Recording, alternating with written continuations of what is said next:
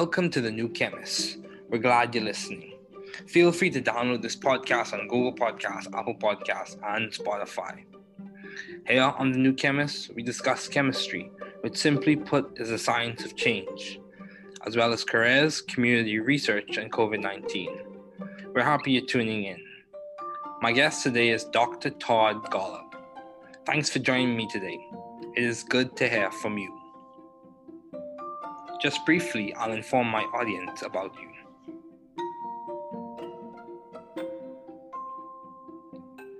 Dr. Todd Golub is a founding core member of the Broad Institute of Harvard and MIT, and serves as the Institute's Chief Scientific Officer and Director of its Cancer Program. He is also the Director of the Gerstner Center for Cancer Diagnostics at the Broad Institute. He joined the faculty of the Dana-Farber Cancer Institute at Harvard Medical School in 1997. At the same time, he served as the leader of cancer genomics at the Whitehead Institute and MIT Center for Genome Research, which evolved into the cancer program at the Broad Institute, which he has directed since 2004. Dr. Golub is currently the Charles A. Dana Investigator in Human Cancer Genetics at the Dana-Farber Cancer Institute and Professor of Pediatrics at Harvard Medical School. He is the recipient of multiple awards, including the Erasmus Hematology Award, the Richard and Hinda Rosenthal Memorial Award, and the Outstanding Achievement Award from the American Association for Cancer Research, the Paul Marks Prize for Cancer Research, the E. Med Johnson Award from the Society for Pediatric Research, and the Judson Darland Prize for Outstanding Achievement in Clinical Investigation from the American Philosophical Society. Dr. Golub has served in the Scientific Advisory Board of numerous organizations, including serving as Chair of St. Jude's Children's Research Hospital and the Board of Scientific Advisors of the National Cancer Institute. Please welcome Dr. Todd Golub.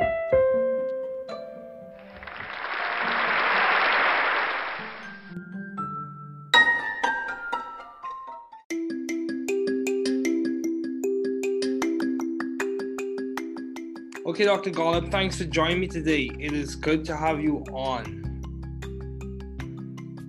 So, given all your responsibilities and accomplishments, I thought it would be good to have you as a guest on this podcast, serving at one of the leading institutes at Harvard and MIT. So my first question for you is, what have been your long-standing interests in the field of science? Well, first, David, it's great to participate in your podcast. It's great that you're doing this, and I'm happy to be here. So I have had a long-standing interest in this interface between medicine and basic science, and that just continues to get more and more interesting as more opportunities for translating what we're learning in basic science labs into the clinic are availing themselves. It's just really an exciting time for an opportunity to have real impact of science on patients. Okay, yeah, that's good.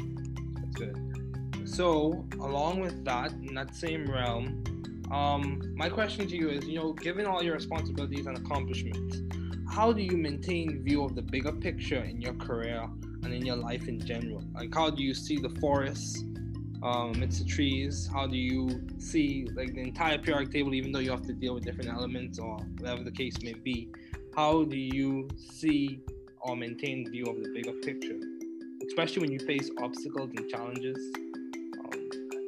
I think getting this balance right of the big picture and the focused details is the most important thing in science and the hardest at the same time to do. My view is that the big picture is super critical because you need the big view of where you're going and why you're bothering to go there, because otherwise, what's the point of a particular experiment if it's not taking you someplace you want to go, whether that's a concrete goal of trying to cure some disease like cancer that I'm particularly interested in, or if you're trying to go down the path of unfettered discovery to discover something that's fundamentally new, having the big picture is critical. How do you do that? I'm not sure I have a recipe, except that the question that I like to ask myself and members of my lab all the time is, let's imagine that the experiment that you're planning now were to be as successful as you hope it will be. Okay. Will it make a difference? And will people care? In my view, the worst possible experiment or project is one that's successful in the narrow sense, but nobody cares. Nobody pays attention to it, doesn't really move the needle, doesn't impact the field. And so there we shouldn't be so excited about a project that is, successful in some way, but doesn't really advance the field. I'd rather strike out and not be successful on a really important project that has the potential to matter than do something that just doesn't make any difference. So I think trying to keep that eye on the ball on the big problem you're trying to solve and not be too distracted or demoralized when the shorter term obstacles pop up, as they always do. The goal isn't to solve the short term obstacles and problems. The goal is to solve some bigger picture question and persevere through the roadblocks that get in your way. Yeah, I completely agree. Perseverance is very important, especially in this time where a lot of people are facing different challenges, even in the academic sense, with classes being in a different format from what they used to, or in an economic sense with the loss of jobs. So, along the same lines, how have you been adaptive and or creative in the field of science? You work at one of the most prestigious schools. How have you been adaptive or creative? What project that you are currently working on or have worked on? What project would you say has been like the hallmark of your creativity, if you had to label one as such? Well, I'm so glad you asked this question about creativity, because I think creativity is just at the heart of pretty much all great science, Okay. Any aspect of science. And I think that concept of creativity comes as a surprise to many. I think many non-scientists think about science as, you must be really brilliant and or have kind of encyclopedic knowledge of scientific facts, and that's what they think science is, being a master of the universe of scientific details. And I suppose that stuff doesn't hurt, but it's certainly not enough. And so I think of what's most important in science is what you said, and that's creative thinking about a new approach to an old problem. For example, really trying to think in novel, out-of-the-box kind of ways. That's just super critical. And I think, I maybe have an extreme view of this, but I think that scientists should be surrounding themselves with other creative people, non-scientists, artists, for example. So, with that in mind, I helped start an artist in residence program at the Broad Institute, where we bring in every year one or two artists who are creative in their way. They're trying to look at the world through a new lens in their way and in their own language. And so we bring them in and have them hang out at the Broad Institute and talk to scientists with the hope that creative thinking very indirectly will have a benefit on the creative thinking of scientists at the Broad. Okay, wow, that's commendable. So my question to you is along the same lines. So it's quite clear that you have been successful in terms of in the additive process when it comes to research and projects in your lab. So how do you go about coming up with ideas for research? do you like reference old literature and review the previous literature and get insight from the past, or is it just like you get a spark of insight or innovation? How do you go about coming up with new ideas for you to do research on, you and your lab? So that's an interesting question, and I don't have a process for it. Okay. And I would say that the steps in getting to a great idea for a new project, at least for me, tends to be kind of long and hard, and involve discarding a lot of ideas that maybe at first seemed like they were awesome, but then on further scrutiny, either by me or more commonly by someone in the lab, a postdoc or a student, and other scientists, when they press on that idea, come to discover, it's not actually a great idea, or it's a great idea in principle, but in practice, there's no way to really actualize it. Okay. So, and I think this is sometimes frustrating to people, like new people starting relatively early in their research careers, who have this expectation that, these ideas for a great project are supposed to come really easily, and you should be able to go quickly from the kernel of an idea to the execution of a project. And they get frustrated when this process of refining and pressing on an idea until you get it really right, they get frustrated when that takes time. And I think that amount of time, whatever it takes, is well worth it. Okay. Rather than rushing to just start executing on a project idea before you've really thought about its potential upside and the potential risks with it. Now, it's also an interesting question, how does that process of coming up with a great project idea relate to the past versus the future?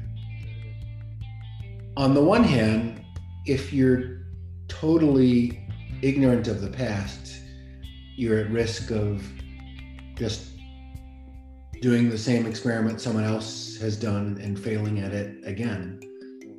On the other hand, if you're too hamstrung by what's come before and you only base what you're going to do based on the next step that seems obvious given what's already been done, I think that kind of limits your scope. Okay. And so for me, most projects actually don't start with a review of the literature. They think in a completely blue sky about what might be possible in the future, and then go back and ask, okay, this seems like a really good idea. Has nobody really ever done this before? And then scour the literature to sort it out. I think that's, at least for me, a better order. Okay. Start with the big idea and then fit onto that big idea what's come before, rather than try to piece together a project based on the past. Yeah, that's good. That's good. So, I would say many people would say or argue that Harvard or MIT, those are good institutions for students to thrive scientifically and intellectually. So how have you sought, or how did you find this good environment for you to thrive scientifically and intellectually? What did it just happen through serendipity, or was it the grind or grit? How did you go about finding a good environment for you to thrive? Yeah, so I think this question about scientific environment is really critical, okay, and maybe the most critical thing to think about. Often when people are leaving our group to take up, for example, faculty positions elsewhere or scientist commission positions in companies, sometimes they come with a spreadsheet that says, okay, here's how many dollars are being offered from this university and that university, and here's how many square feet of space I would have in this position versus that position. What do you think? And my answer is almost invariably, that rarely matters too much. What matters more is the intellectual environment of colleagues and trainees that you're surrounded by. And if that's awesome, whatever resources available is probably going to be sufficient. If that sucks and you're, on an island, it kind of doesn't matter how much financial resource or how much space you have. It's going to be tough going. So I think this scientific environment question of being, the environment in which there's a collaborative spirit and a critical mass of scientists who are thinking about some similar questions, but not in the identical way. That's what makes for a really ripe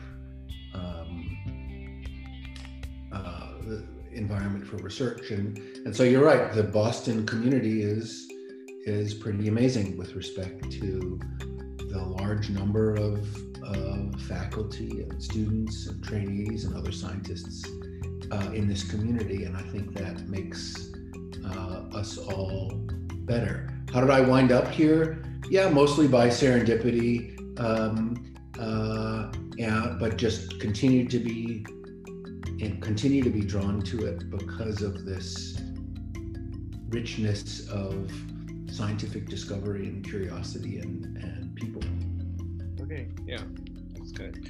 So, in terms of, if you had to given all your responsibilities and accomplishments, how are you maintaining a balanced life, or how do you maintain a balanced life? Well, I'm not sure I can claim to have succeeded in maintaining a balanced life. I think for some people, dividing their life into work and non-work personal life with a bright line between the two is what makes them happy and is effective.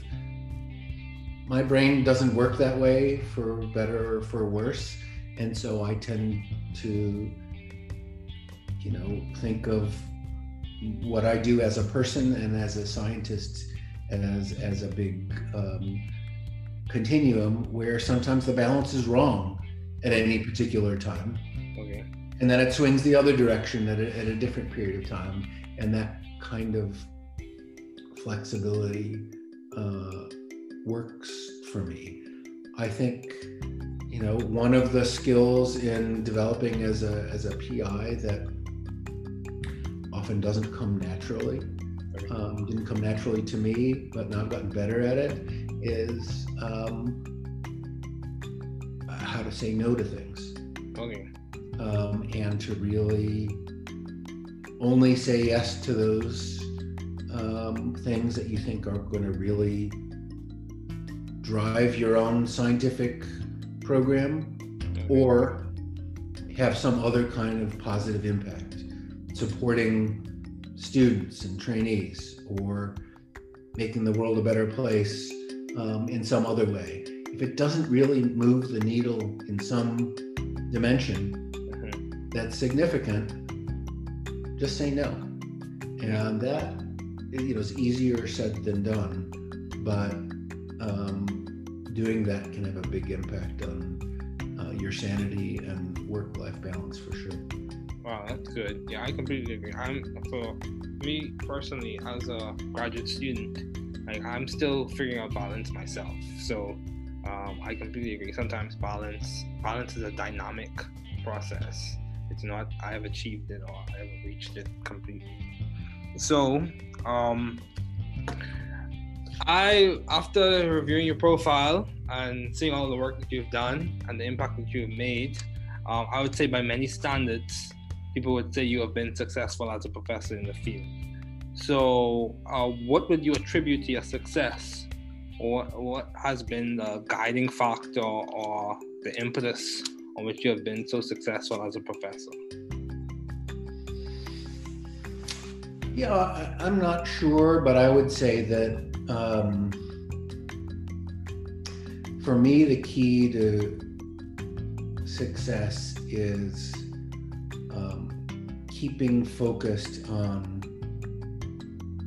trying to make progress on a really big and important set of problems, and being open to taking that on with colleagues together to solve a really important problem, rather than focusing on what am I going to do myself as a professor or as a lab head. Okay. Because I think if you didn't think of the world in that way, it turns out you can take on projects and problems that are much more important when you do it collectively and collaboratively and focus on solving the problem rather than doing it just focused on your own lab. And that's been, I think, useful for me to keep that in mind. And if you do that and wind up making scientific progress, it does just fine for your own career. Mm-hmm. So it's not like it's falling on your sword to collaborate and to share in, authorship or leadership of a complex project if the project really benefits from that joint leadership. There's plenty of notoriety to go around for everybody. And so that's what I try to keep in mind. If you keep your eye on the goals and take the approach that you're going to do whatever is needed to solve those problems for the field and ultimately for patients, everything will turn out fine. Okay. Yeah, that's good.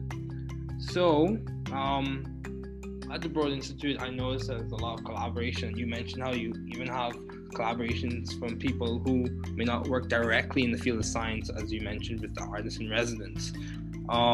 So how have you maintained vision and teamwork in your environment? How have you done that? Yeah, so I think the key to teamwork, I think, is having a goal that everyone is excited about. Okay. Feels like there's common cause. Yeah, that's a really important problem that I couldn't solve by myself, but I could be part of solving it together with others. And so, if the problem you're trying to solve isn't very important, why put up with the complications of some kind of complex, collaborative, team-based approach to science? Much simpler to do things just in your own group. But once you realize that actually you can't move the needle in the same way that you can by working together, then the synergistic, collaborative, team-based science is logical for what you would want to do. And you're happy to put up with the occasional complexities of, sometimes decision-making is less straightforward when you have multiple leaders working together to solve a problem than it is if you just have an individual leader. Oh well, that's part of the cost of taking on a project which, if successful, will really change the world. And that's a trade-off I'm more than willing to take. But that's why, again, getting back to where we started, it's super critical to make sure you're working on the right problems. Because if you're going to try to organize all this complex interaction and collaboration, but for a project and a goal that doesn't really matter, who needs it? Yeah, that's true. And similarly, I think, some people have what I think is a bit of a fantasy that if you simply put people from different disciplines together in the same building, for example, or on the same floor, or around a coffee machine, that somehow a beautifully synergistic, multidisciplinary discovery will come out of it. I don't think that happens very often. Rather, I think the way it works is that if you have a group of people that are aligned in their desire to solve a problem, and they share the view that we should bring whatever discipline and expertise and approach is needed to solve the problem, then you're well positioned to make multidisciplinary discoveries, because you're trying to solve the same problem. You're all rowing together. Okay. So, taking a shift or switching gears, why did you choose medicine as a field to do your doctoral studies in? Why did you choose to go to med school? So, like many people, coming out of college, I was torn between, should I go to graduate school? Should I go to medical school? Should I do MD, PhD? And, I was tortured by that distinction, as many are. In the end, I decided to go to medical school, trying to pack in as much laboratory research as I could as a medical student, because I decided that in the end, I was really intrigued by medical problems. I was motivated by wanting to help patients, and I like the idea of the science inside medical challenges, and that to really do that well required really understanding the nature of the problem. So I don't see patients anymore. I don't take care of patients anymore, but I'm really glad that I did medical training, because I feel like it helps me understand the problems that are really in need of solutions. It helps me understand what's feasible in a hospital healthcare kind of setting, and that's very rewarding. Because I didn't do a PhD, there are some fundamental gaps in my fund of knowledge that you could say, well, that's a handicap, and it probably is in some ways. On the other hand,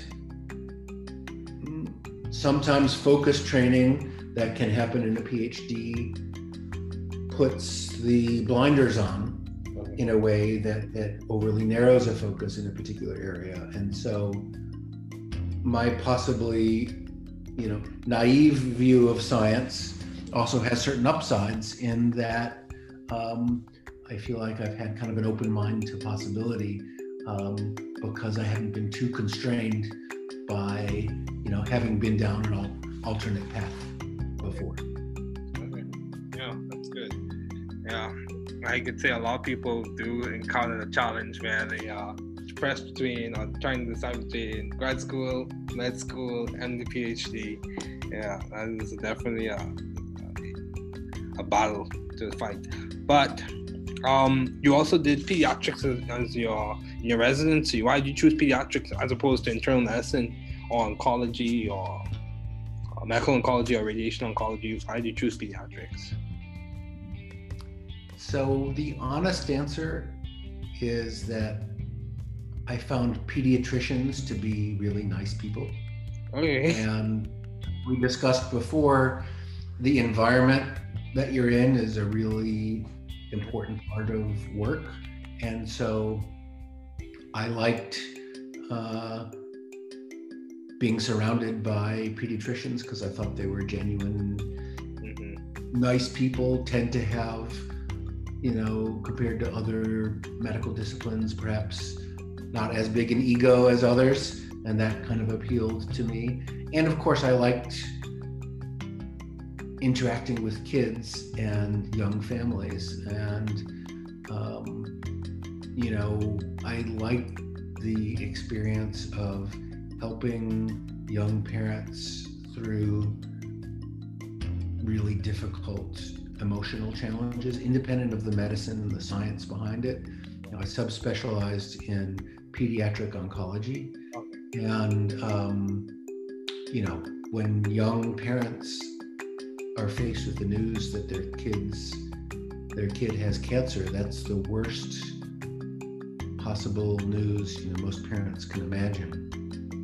And so having to break that news to them, on the one hand, was very difficult and unpleasant. On the other hand, it was one of the things that brought me the greatest satisfaction as a doctor, because if you can help a family through the darkest period for them and help them see a ray of light and help them understand something really complex and help them see that there's reason for hope without sugarcoating it, then you've really done something personally meaningful, and that brought me a lot of pleasure.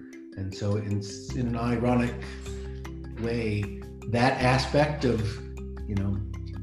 delivering bad news is something I miss, because doing that well, I think, can be such a help to patients and families, and doing that poorly is awful. And so that was a skill I enjoyed developing. Yeah. I actually have a relative who's a pediatrician, and he echoes some of the same sentiments in that, my dad is a pediatrician. He echoes some of the same sentiments in that one of the things he enjoys seeing is how resilient children can be, even in the midst of facing those challenges with diseases and stuff like that. So, no, their kids are amazing, both emotionally, in what they often, unfortunately, have to endure, and medically, they're amazingly resilient. Their bodies are amazingly resilient and adaptive, and so there's also some really interesting science in there as well. I agree.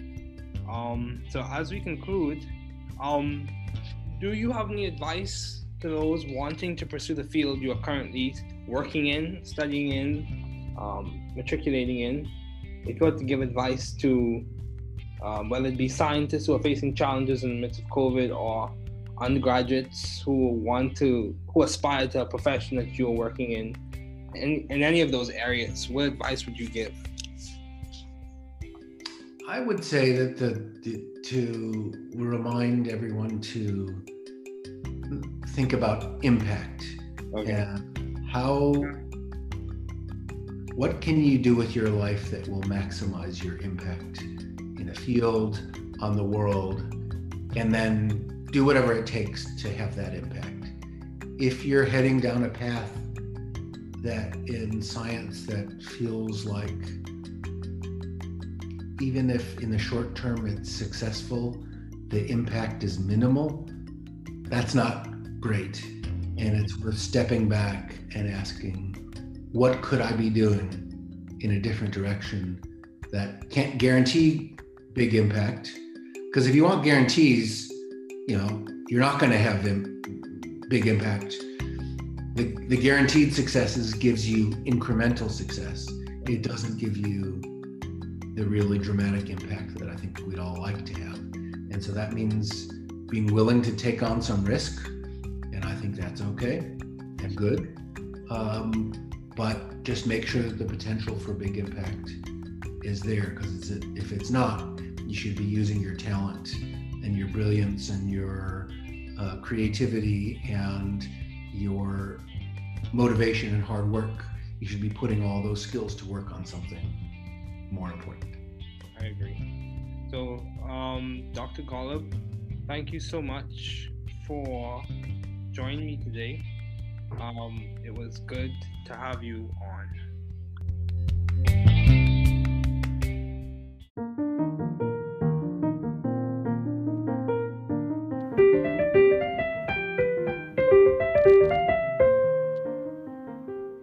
Thanks for listening.